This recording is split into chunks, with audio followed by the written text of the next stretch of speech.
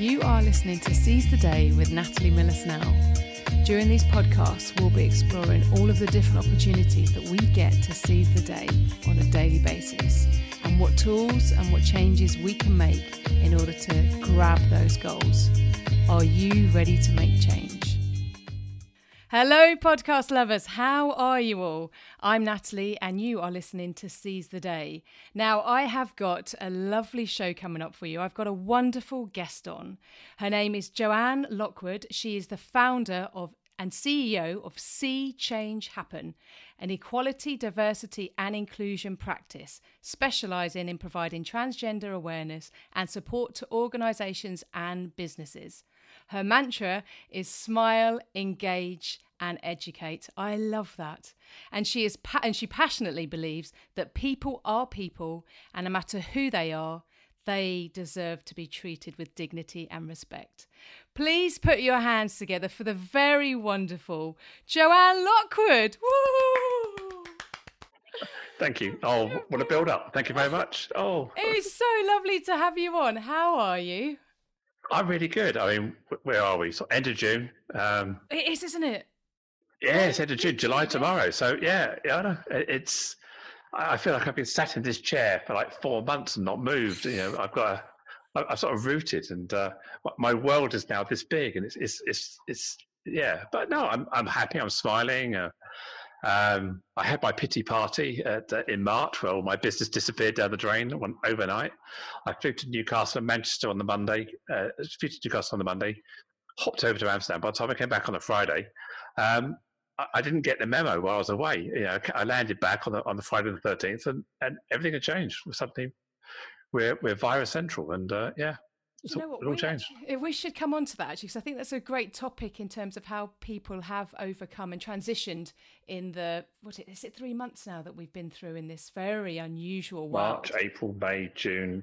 Yeah, so 4 months. 4 months, yeah. Four, yeah, give or take. Yeah, 4 months. And everything literally fell off a cliff for a lot of people. So you're based in London, but you know you are London, are you? Sorry, I've made that assumption. No, Portsmouth on the south coast. Are you? On the south. Yeah. Sunny Portsmouth. Well, actually, 10 miles north of Portsmouth. Yeah. How lovely! Get down to the beach. We keep away from it because you see it on telly, and there's too many people just crowding the place. It's no fun, and we'd rather go for a walk in the countryside. And we have been to the beach a few times. It's not too bad, but the last few weeks it's been just too crowded. It's just not worth it. No, I get that. Now, your bio and what I just read out there is actually quite spectacular, I think, in terms of an inspirational story. And your journey, I know we spoke off air just a bit before recording. It all started for you in 2017, in terms of major change. Now, for the listener who's not particularly or might not be familiar with your story, are you okay just to talk through very briefly what changed for you around that time? And then what would be great if we can branch into how you deal with overcoming things in your life and moving forward, and how we all seize the day, I suppose, and moments that we celebrate and, you know, our achievements in terms of what we do in life. Yeah, well, yeah, sure. I mean, the headline, I guess, is that I gender transitioned. Assigned male at birth, living, I suppose, 95% of my life as a male person. I made the decision to transition early 2017, I think it was, having first announced to the world mid 2016. And if that wasn't enough, I exited the business side, owned and run for 25 odd years, and started afresh. So I ran an IT company. I've been in IT all my life. Lots of stability, 20 odd staff, over $1 million turnover. I think I peaked at 3 million one year, so we turned over a lot of money. Wow. And I was an IT expert for 25, 30 years of my life. And so I parked not only my gender and my IT career, my business, park that, and I often say I put it in a blender all my life, in a blender, and I forgot to put the lid on, and so when I pushed the button, it ended up over the walls. So then I had to scrape my life back off the walls and try and make it work again. So yeah, I think many people would say gender transitioning is a challenge in its own, but starting a new career in a new sector with a new set of people around me was also quite a quite a challenge, yeah. And take my family, my wife, my two children on this journey, and my close friends, and earn a living. So yeah, that's the kind of the enormity of the challenge I faced, I suppose. Do you know? I mean, obviously there is a huge story there, and we're not going to go into it in too much detail because actually I want to celebrate what you've achieved in this journey. From 2017, because it's been, I think it's amazing. My eyes almost they're welling up with kind of excitement and just a level of respect in terms of what an individual can achieve. Because as you say, the transgender side of things and, that kind of transition is enormous in itself. But to then change your career, into doing something else all at the same time, that's enormous. So you come across as an incredibly confident woman. How do you do that? Or how did you come to do that? And then also, I mean, you present, you educate, you're talking to businesses about the importance of diversity and inclusion. How did you get yourself into that? Yeah, it's a good question. It's like many things. When you're doing it, you don't feel you're making any progress. You almost like feel like you're just treading water because that's one of the things I learned. But I look back on 3 years ago and where I was to where I am now, and I could now recognise the change in me. But on a day by day increment, it's really hard to see your change. And also, time is a great healer, not just for other people, but also yourself. Some of the pain and anguish you go through over time diminishes, and it's sometimes hard to hang on to those emotions of torment and dark times. That I had a lot of dark times, and I'll cover those in a sec. And now I look back at those, and it's such a distant echo that I almost don't recognise myself. And if I hadn't have written some blog articles at the time, which occasionally I trip over and read them again, and my wife and I also took part in a Channel 4 documentary called The Making of Me. So that did document 3 years of our life. It's still available on Channel 4. If you search The Making of Me, that documents a whole part of our life. Okay. So I watched that back the other day, and I almost burst into tears watching that back because it reminded me of those emotions I had at the time. That without that documentary process, I would have been lost. But if I go back to, I don't know, did that whole Scooby Doo thing? We go, the time goes wobbly. Yeah. It doesn't work well on a podcast. That move. So there's me waving my arms around on a podcast. It doesn't work. I wish I got that on camera. Yeah. I know. Yeah. So. But yeah, there's that Scooby-Doo moment where time wobbles back and you cast your mind back 3 or 4 years. I got to the point where I kind of considered whatever's going on in my life, I was kind of going a bit moldy. I was gone past my shelf life. I'd run this business for 25 years. I had my own businesses before that, and then I merged with 2 business partners, 2 shareholders. And I don't know what it was, about 10 years ago, I just ceased to start really enjoy it. It wasn't fulfilling me. I didn't have any passion for it. It was becoming just a job. Then, as I approached my late 40s, the children left home. I built up some financial pressures, some financial worries, which were becoming an increasing burden. And I'd always realised from a very early age that there was something in my head that wasn't quite right. Yeah, what I saw in the mirror wasn't who I was in the inside. I couldn't put any description on that or any language behind it. So it got to about 2015, 2016, where the powder keg blew. I couldn't put the box back together again. I describe it as pushing a snowball around the garden, then eventually you tip it over the edge and it goes thundering down the hill, gathering momentum and bigger and bigger and bigger, and just crashes through all the fences and it just makes a mess. So it got to that point where I just couldn't hold this back. So whether it was my business causing me frustration, whether it was my gender identity causing me frustration, my financial pressures, challenge of the family, the whole thing just became this powder keg. And I felt like I was drowning, chains pulling me down. Yeah, okay, that's the analogy I use. I felt like I had these weights pulling me under the water, drowning me.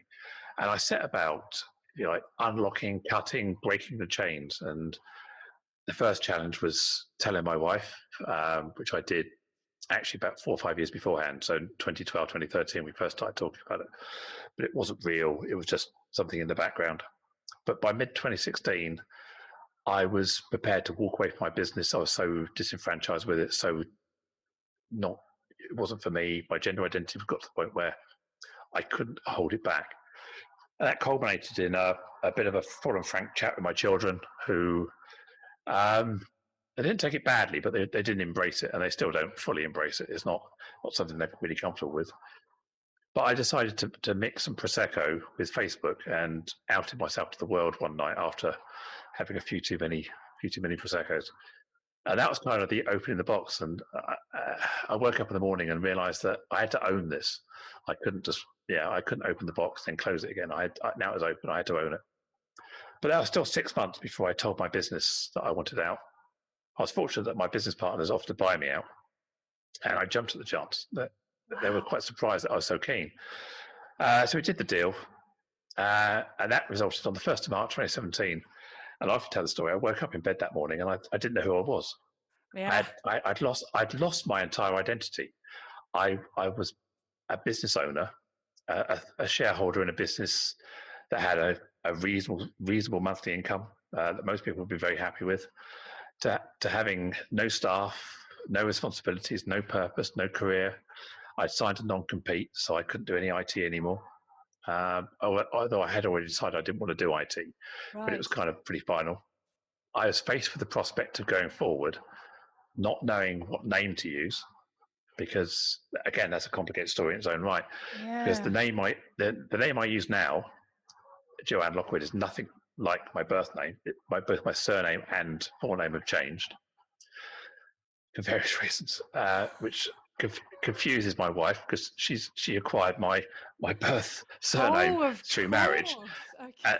and I've changed my surname to be Lockwood, which is not the same as hers anymore. So there's a whole load of dynamics. So there I was on the 1st of March thinking I didn't want to go back to my old name. I'd been identifying as Joanne Lockwood. That was my name for the past 3 or 4 years. I couldn't think of a hybrid that I wanted to use with my male surname, and I just wasn't happy with it. So that was holding me back. The thought of having my passport, my driving license, or my identity changed was causing me confusion because I didn't know how my wife was going to take it. So I was trying to do this really selfish thing for me, because I say it's selfish because I wasn't doing it for anybody else. So therefore, by definition, it's selfish. And I was trying to be the least selfish I could by considering everyone else's feelings. So to change my name, my passport, and things was a big deal. So the day I did it, I could almost feel my wife. It's almost like a part of her died, or a part of us died, that something had gone. And that was a real struggle because it was a real challenge then. There was a lot of arguing, a lot of upset, a lot of discussions and talking and drunk conversations, and will it work? Will it won't work? Are we going to carry on? By the way, we are still together. We're celebrating our 33rd wedding anniversary this year. So I don't want to give you all Congratulations. Yeah. I don't want the whole story to be about my wife and I, but this is about seizing the day. But yeah, so that was a real challenge. So I was there 1st of March, really struggling to get out of bed. I didn't know how I was going to go forward. I was determined not to paint myself in another corner. I couldn't not work, even though I'd received a payout my shares. It wasn't a lottery win. It was kind of a big redundancy payment. So I knew within 18 months, 2 years, I had to earn a living, or I'd go crash. So yeah, it was real tricky. So I had to make the decision on changing my name. So renaming my LinkedIn profile was a biggie. I thought about applying for some roles, some contract interim roles, and the first line on the CV is name. What's your name? First line on any application form is name. Such a simple concept or simple thing for most, but when you're going through, wow, sorry, Joe, please carry on. No, it's complete. And so I didn't want my wife to feel she had no say in things because we're part, marriage is a contract. I don't mean that in a clinical way, but it is an agreement between two people who love each other. So just to sort of be completely selfish and say, well, I'm doing my own thing. You've got no choice in this. It's not who I am. And I want her to feel that she had as much choice in everything as I had. Okay, she had no choice in my name as such, but I did talk to her about what different options. She said, well, it's up to you. But I didn't want her to feel that I was bullying her, coercing her, or doing anything that she would feel I was controlling her. She had freedom of choice, and she had freedom of choice to stay with me or freedom of choice to leave with me. And we both agreed that whatever route we chose, we'd do it together. So if she was going to leave, we'd work out together. If she's going to stay, we'd work out together. So that was kind of the agreement. But we both sat down one day and we still say this now, and it's about being together forever. If we have an argument, we have a disagreement, we always resolve it by saying, "I still want to be with you forever and to be together forever." And we both keep asking ourselves that on and often. That is our long-term horizon goal. Whatever happens, be together forever is what we're trying to get back to. And we both have the agreement. If we ever feel that's no longer true, then we'll be open about that and say, "I don't feel that way anymore." So 3.5 years down the line, we're still saying it, and neither of us feel that's ever going to change. I think we've got over the hard bit. We're now back to arguing about breakfast cereal and toilet rolls and the dishwasher. Dishwasher, yeah, that kind of back to the normal stuff. So after 33 years of marriage, I think we're probably going to make it. I hope. So anyway, yeah. So I'll go back to the sort of that dark time. So changing my name was a real challenge for me. But the other thing was, I used to do a lot of public speaking. I was a member of a club called the Round Table, which is a male organisation all throughout the world, throughout the UK. And I was the national president in 2008, 2009.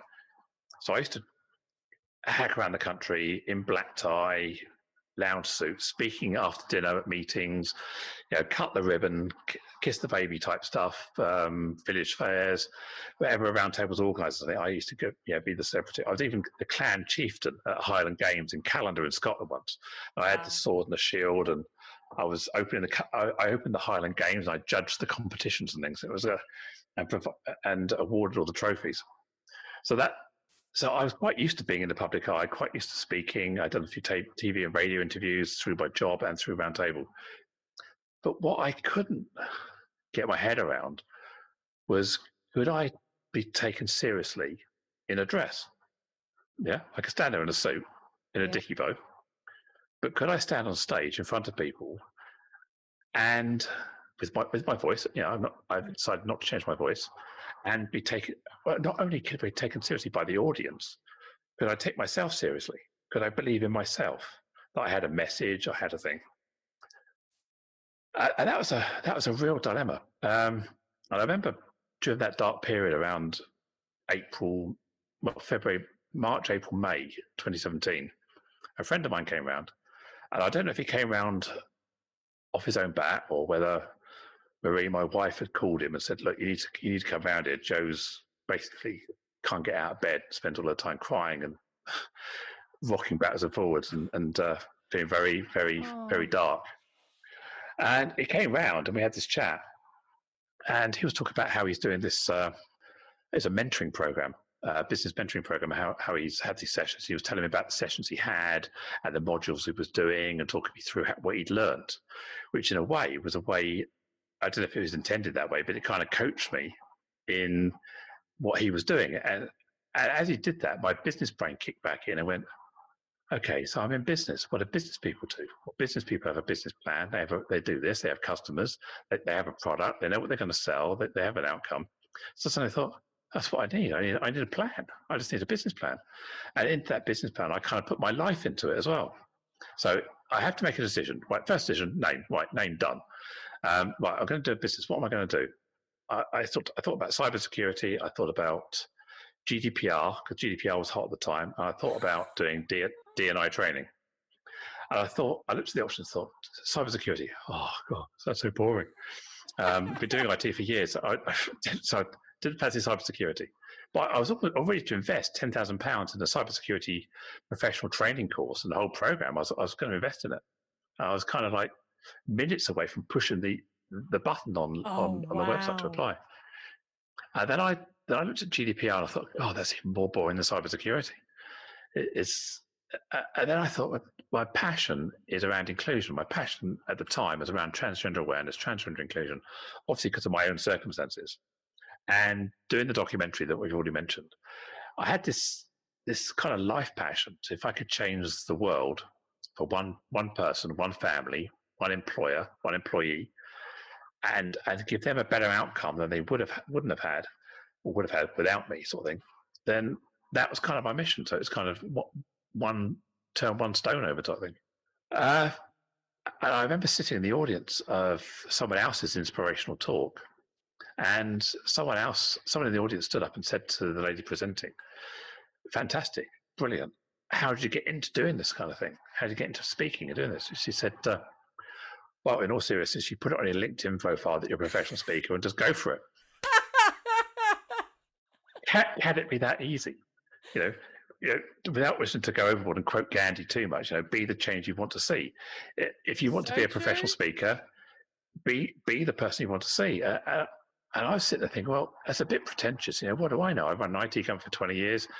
I've not been an HR professional. I'm not CIPD qualified. I'm not in inclusion. I've got no credentials here. So I thought, okay, I better start learning. I better start mixing with the people. So need to join in with people who are in this business. So I joined an organization called Toastmasters, which is a speaking club.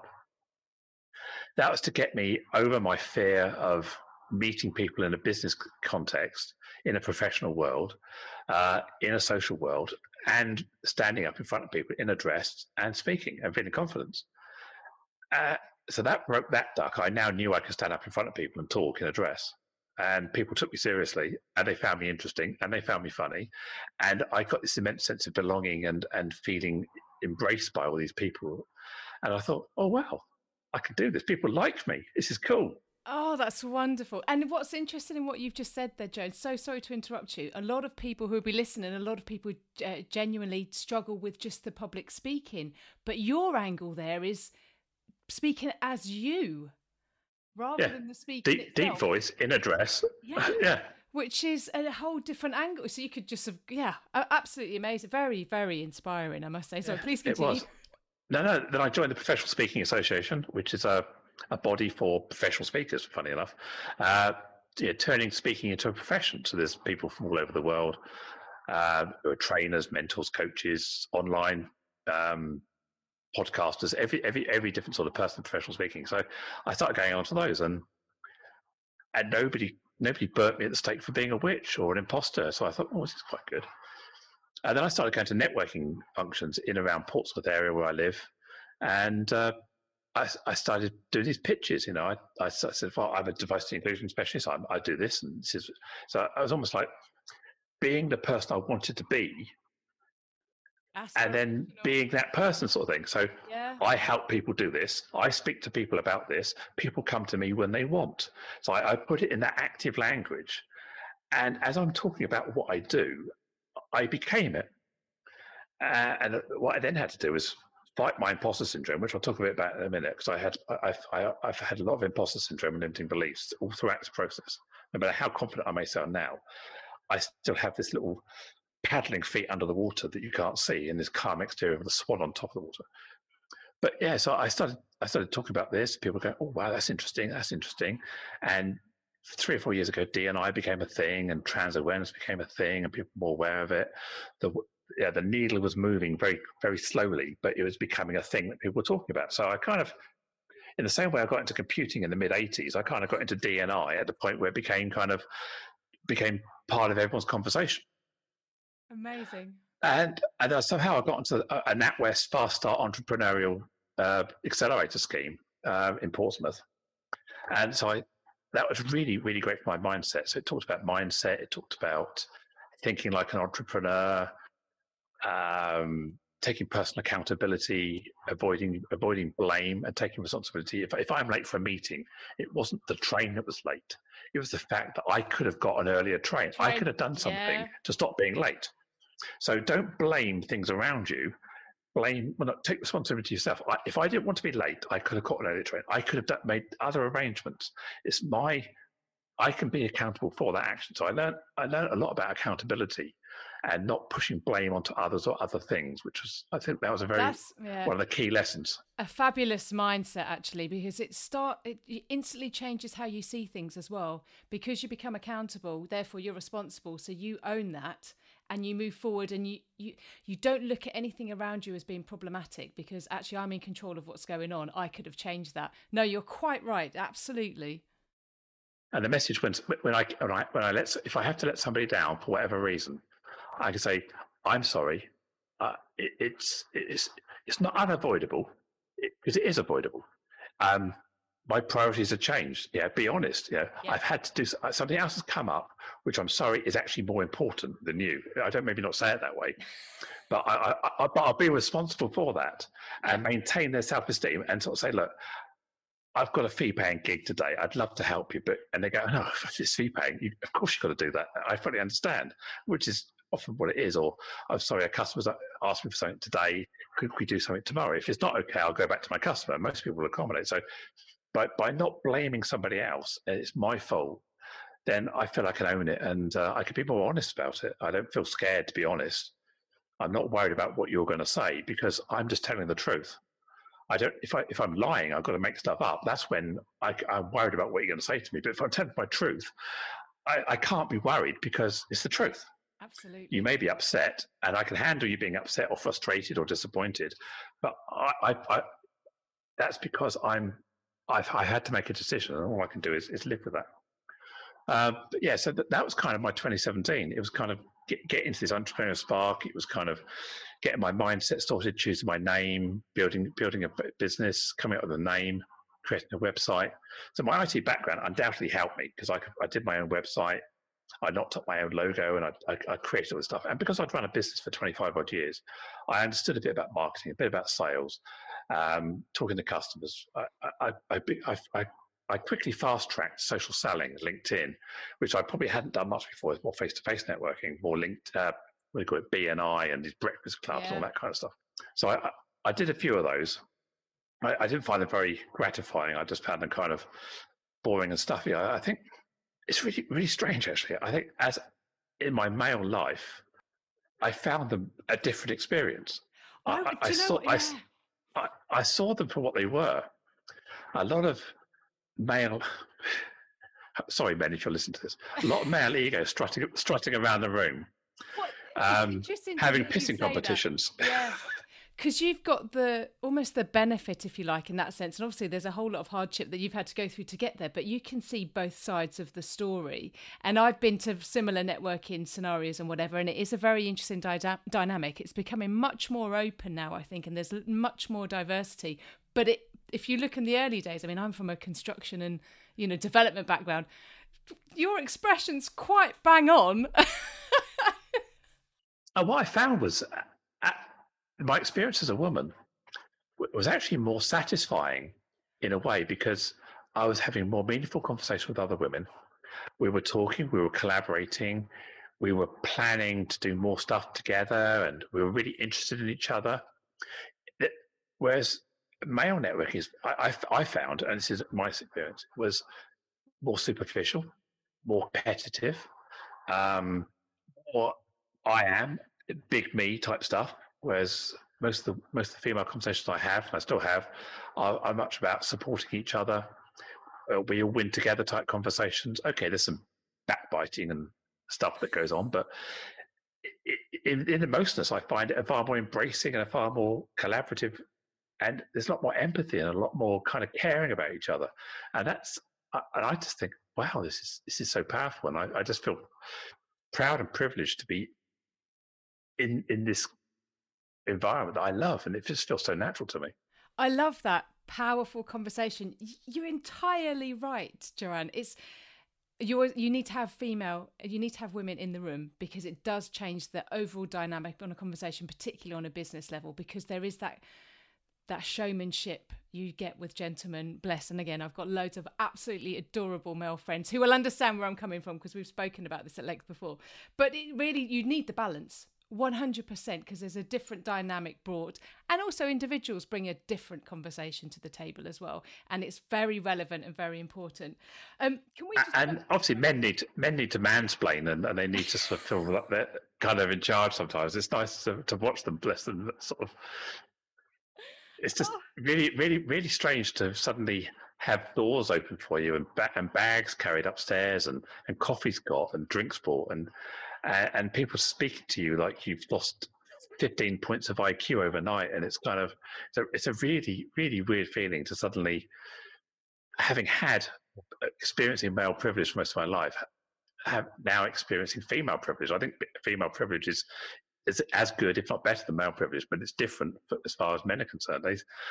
and just to experience that shift in perspective of how people see you That's and how amazing. you're treated, and it is it's a real shift, and the conversations that I have now are just they're so funny. It's stuff we talk about. It's amazing now. Yeah. I love it. Brilliant. Can we jump back actually? This is such a marvelous story, and certainly with my journey that I'm going through at the moment as well in terms of changing career, a lot of what you're saying resonates.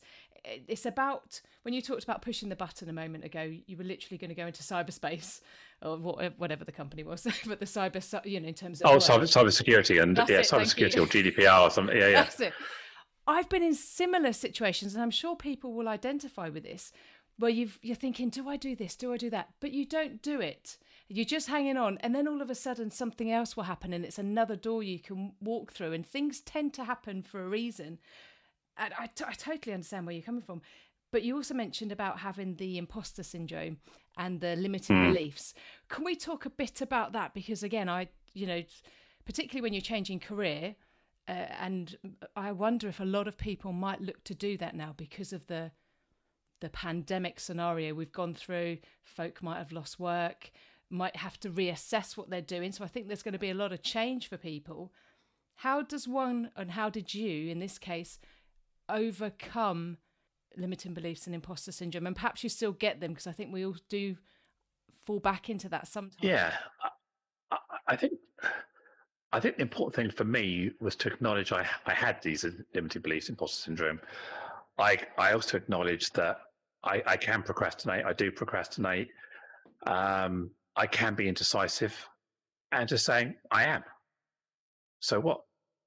I know. Yes, and not getting upset with myself because I am not sure today, or I don't know, or I've had a knockback, or I feel inadequate. But I think what I have learned is through the networking I'm doing, through these conversations I have with people. I talked to you about networking, and the feminine and the female group conversations are far more supportive and collaborative. People are more vulnerable and have a lot more empathy and share a lot more than they would in a male circle. And what I started to realize was that everyone's got that little voice in their head.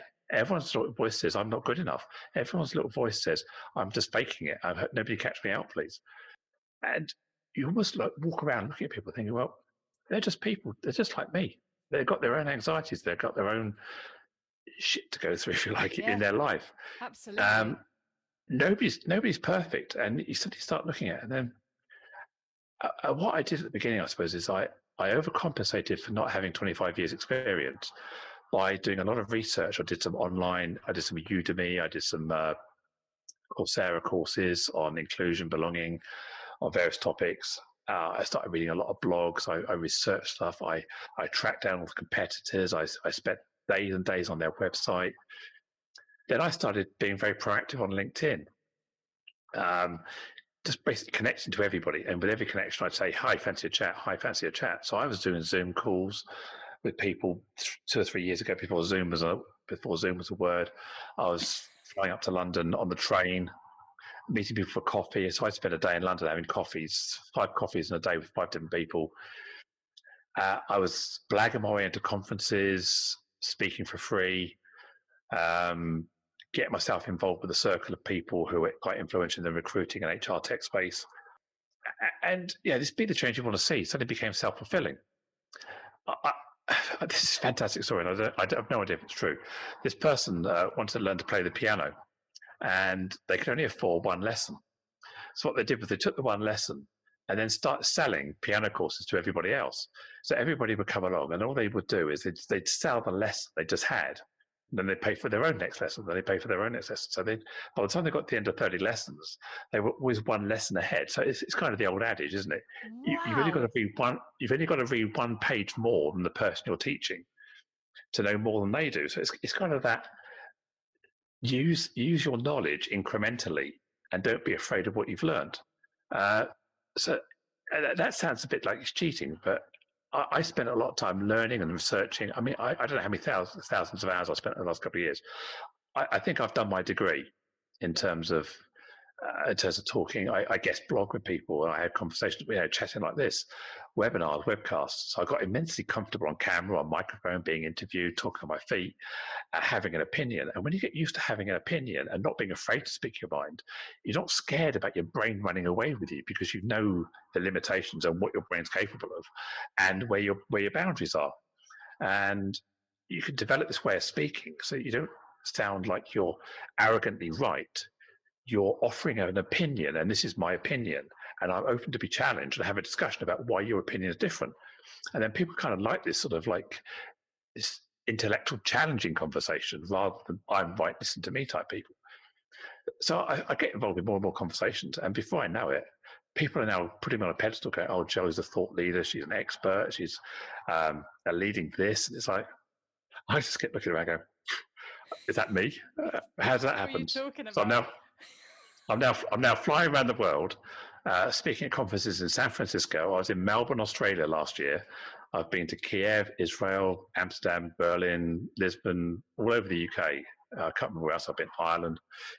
And I've got content on other people's platforms. I've podcasted with people all over the world. And suddenly I'm sought after by all these people and having this really great thought leadership opinion. I thought, well, I just make the stuff up. That sounds a bit flippant. I don't make stuff up. I crowdsource, and I listen. I talk to hundreds of people, and build a model in my head around what I'm hearing. And if I'm not sure about something, I'll go and I actually sit in on sessions I have no interest in, just to hear somebody else's opinion on something I don't know about, and be curious all the time. But what I found is that my imposter syndrome wouldn't go away. I just couldn't shake this off. And no matter what people said about me, I was looking at it going, I don't believe it. I don't believe it. I was in a room full of HRDs, HR professionals, people, chief people officers. I thought, what do I know? What am I bringing to the table? Yeah, I stand on stage and I've got 600 recruiters in Berlin, and they all speak German. I'm thinking, what do I know about language and terminology and inclusion in Germany? I don't know, just kind of see what happens. I stand up and be me and see what happens. And you get a standing ovation. You get people hugging you afterwards and write stuff on LinkedIn. Yeah. Okay, well, that clearly worked. But I never found myself losing my imposter syndrome. It was always the case of every time I did it, I thought, I'm going to mess this up. I'm going to burn. And then I don't know what it was. I sat down and thought about it, and I found the answer, or I found my answer. And it was, I was trying to outrun my shadow. What had happened was my benchmark was me. So, you play computer games, those racing car games where you have ghost mode. And you're always chasing the ghost mode car around the track. And but you can only incrementally get better than the ghost car. And sometimes you're not as good as the ghost car, because what you did last week was slightly better than this week. And what I realized was that my ghost mode, my shadow, was always on my shoulder. It was always with me. So no matter how much I got, all I ever saw was my echo. And what I then realized is, because I don't work in a team, I don't work with anybody. Most of my work is new, it's first time, different situations. I had no way of comparing how I was better than somebody next to me, or I was improving. Even though the people around me said I was getting better, I didn't feel it. So that was when I realized that I was benchmarking myself against myself. And I needed to find a way of recognizing how I could look back 3 months, or move my echo or my shadow further back in time, and I could compare today with a year ago. And then I also realized that the imposter syndrome, the limiting beliefs, was my trigger to know I was in stretch zone. So if I was in comfort zone, I didn't feel anything. But as soon as I was out of my comfort zone, I was in stretch. I never found panic. I never got to panic, but I got to stretch. So for me, whenever I feel this imposter syndrome, or I can't do this, or I stand on stage, there's 600 people in the audience, I'm about to walk on stage, okay, I want to run away, I want to run away, I want to run away. It's my kind of trigger to say to myself, right, you're going to do the bet, you're going to give all of you, everything you've got inside, you're going to give to the audience. And whatever happens, you've given everything. And you come off the stage, you're exhausted, absolutely drained, and you've given everything. And then that means you've been so authentic and you've really delivered. And I know that whatever happens, I couldn't have done more. And so that's how I work now. It's using the imposter syndrome as a springboard to know it means I'm in stretch, and to try and benchmark myself against 6 months ago or a year ago or whenever, and listen to people when they say they value me. If people keep phoning me up and say they value me, I listen to them. You're totally right, and I think that's it in a nutshell, isn't it? It's about the authenticity that any one individual brings to the conversation or the speaking event or whatever it is. It's who you are, what you're bringing, and sometimes it is very difficult to look at yourself and realise that actually I've got a lot of value to bring to this conversation, and that is why I am here. But it's very inspiring listening to you, Joanne. I mean, it's such a wonderful, incredible journey for a myriad of reasons. I mean, one of those things that you've done in the past 3 years would be enough for any individual to put it all together is quite something. And I imagine a lot of people will take a great deal of comfort from what you've gone through, lots and huge amounts of learns, and how they can maybe apply some things to themselves as well in the future. Because we all need sometimes to listen to somebody speak, or just to hear what somebody else has gone through, for us to realise, do you know what, actually I'm okay there, or I've had that worry, or I've had that thought, and it is possible.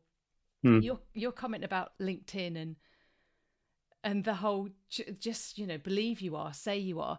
It's a lot. It's wonderful coaching speak as well, but it's about positive affirmations, and you always have to go with what you aspire to be and talk about, I am that person.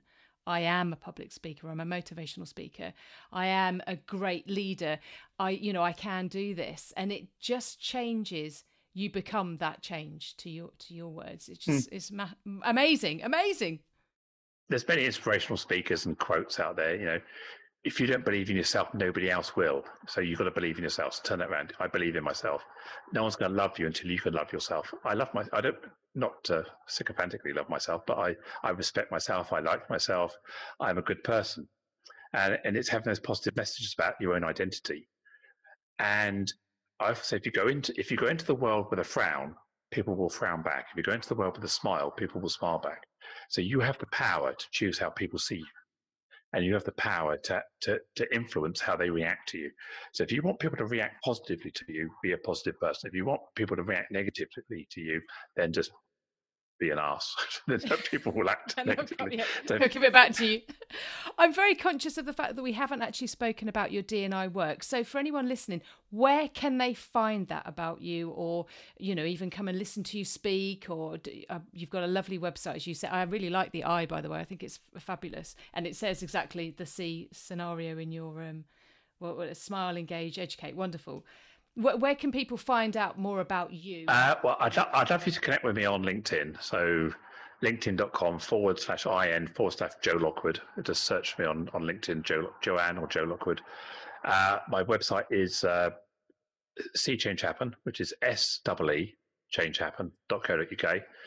And on there, there's an in the media or resources tab, and you can see all the videos, my YouTube channels, all the articles I've contributed in, and my bios on there. And if you want to watch the Channel 4 documentary, go to Channel 4, search for The Making of Me, and episode 2, which is broadcast February 2019, you'll see my wife and I, and you'll experience some of the journey and the highs and the lows. I wouldn't say torment, the highs and the lows of I often say it's how I turned my wife into a lesbian on national TV, because before I transitioned, we both identified the world as straight. After I transitioned, the world's confused and people think she's a lesbian now. But so make your own mind up. Everybody's different and unique. That's where I'm at with all of this. It's Oh, completely. Yeah, labels are for baked beans, not for people. Oh, for baked beans. I love that. Okay, let's close out the show. It's about Seize the Day. You've got incredible Seize the Day moments. What one bit of advice would you give a listener?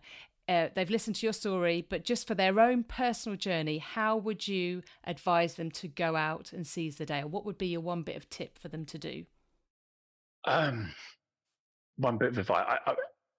I try not to give advice. I say the things that are key, that work for me most, is around positive mindset and being accountable and believing in yourself.